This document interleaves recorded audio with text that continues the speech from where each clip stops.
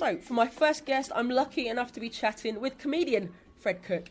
So, we're in the library bar of the Central Hotel on a busy Saturday afternoon. So, hey Fred, thanks for talking to me. Oh, Paula, look, thanks. You know, I've been following you for quite a while on social media now, without sounding too strange about it. So it's great to finally chat properly, like. Yeah. So, how did the comedy thing start for you? I know you were there was a Spar ads many moons ago. There was, yeah. So just little things. It's definitely the love of comedy kind of has probably started very innately, like, you know, as a toddler, you know, watching Robin Williams, you know, Mork and Mindy and stuff like that. Or I love the magic of jokes and telling jokes. Now, the professional side of it probably happened after college when I did open mics. There's no easy way, like, there's nothing for me that happened overnight. It was just constant work, but enjoy doing it. So for me, college gigs, doing college debates in UCD, but I never did serious debates with serious motions. Like, you never would have had me doing, like, you know, like the abortion debate or anything like that. It was always, you know, country versus city, silly jokes. So that's what I loved, and that's what I was always asked to do. Like, so I did those, and then after that, just started doing actual gigs, stand-up gigs in town, like the International Bar beside us here, the Halfpenny Bar, and I realised what a cosy bubble I was in UCD. That fact that I remember my first gig outside of Belfield in UCD, and there was these old lads with 3 pints of Guinness looking at me, and I'm going, why? And even before I went on stage, it's like, they have no interest in the 22-year-old waffling crap. So, you know, that's when the realisation kicked in that if I want to become professional here, I need to start putting more work into it.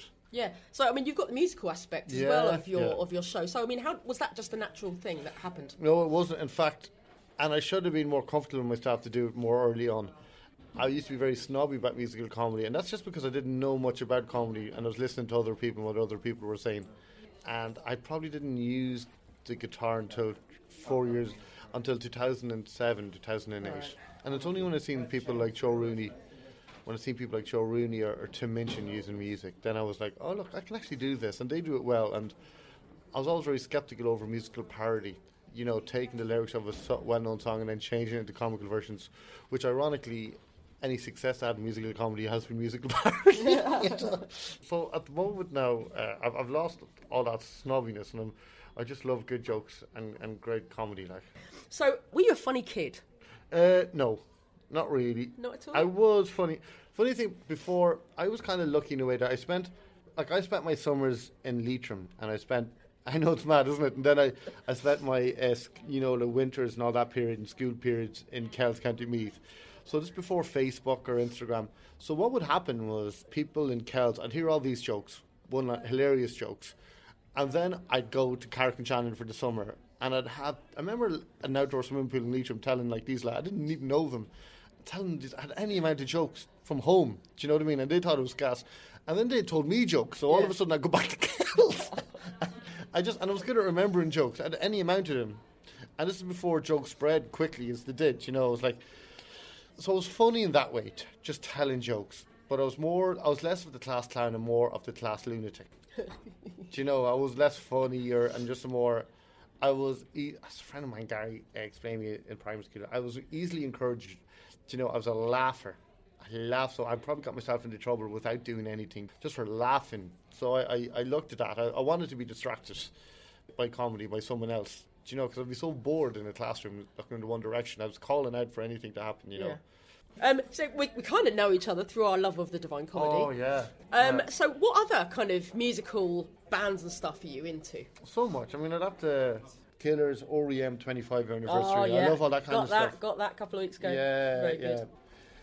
Synchronicity too. I love that. Please, Shake It Out. It's a great song. I love that song. If you get anxiety or stuff, that's the best song. You know what I mean? To go. Right, okay. Do you know? Because we're such Irish people. We have such Catholic guilt. Yes. And we go back to scenarios and embarrassment, and that song deals with that. Shake It Out by Florence, and just goes relax. When I Need a Friend, from the new Coldplay album, I think that is. Have you heard this? It's an arrangement. It's a chord arrangement, and it's absolutely stunning. I love the Pretenders, so don't get me wrong.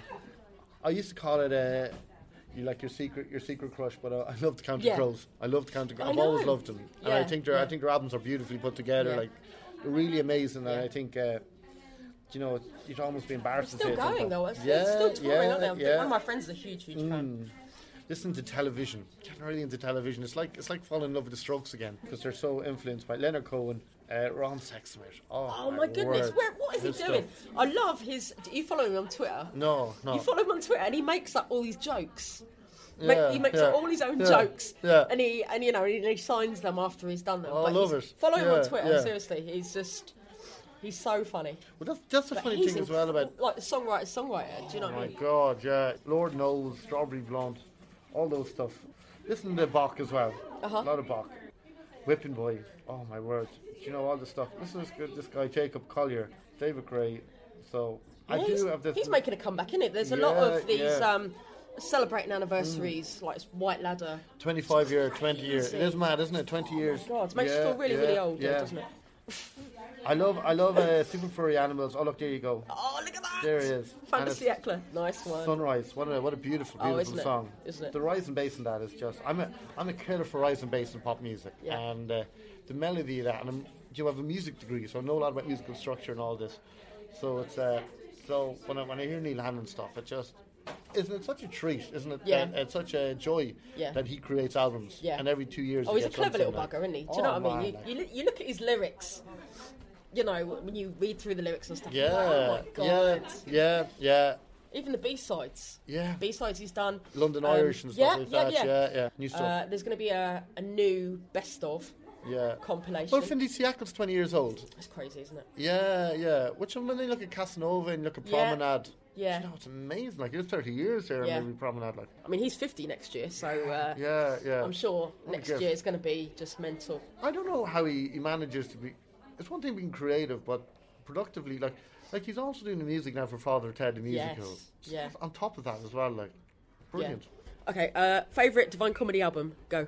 Oh, that's a tough one. The one I've found most joy out of is Regeneration. But I'd say overall now would be probably Casanova. Yeah. Yeah, I think that's probably my favourite. Mind you, I love Office Politics. Yeah. Yeah, it's brilliant. Yeah. Oh, no, it's a great album. I mean, that's the thing. And it's such a diversion. And the funny thing is with Neil Hannon, I always felt like he loves New Order and the Pet Shop Boys and all that 90s thing. Yeah. But he's never really put it into his music until now, hasn't he, with this kind of stuff? Like, so. Oh, no, he's been talking about it for like 10 years. Yeah. He said one day I'm going to release a synth pop album. Yeah. And, he's done it. And, you know, and everyone's loving it. I think it's up for the Choice. Yeah. It's in the long list, I think, for the Choice this year.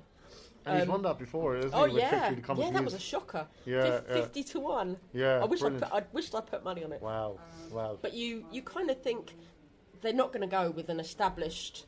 Yeah. At the time, he was... You know, this was, I think it was Victory. Yeah, because the nature of a lot of these awards is to encourage, like, Soak when they won Like new talent. Yeah, exactly. Like, it puts them on a pedestal. But, like, he doesn't need that pedestal. No. Like, he has it anyway, like, so... But it's just great that it still acknowledges brilliant talent. Yeah. How would you describe your comedy in 5 words? Musical, fun, chaotic, stories. How many have I left? One left. One left, yeah. One left. Genius. Oh, that's good. That's good. We're keeping that in. So, well, thanks so much for talking to me, Fred. It's been an absolute pleasure. Thank you, Paul. It's great to finally have chats with you as well.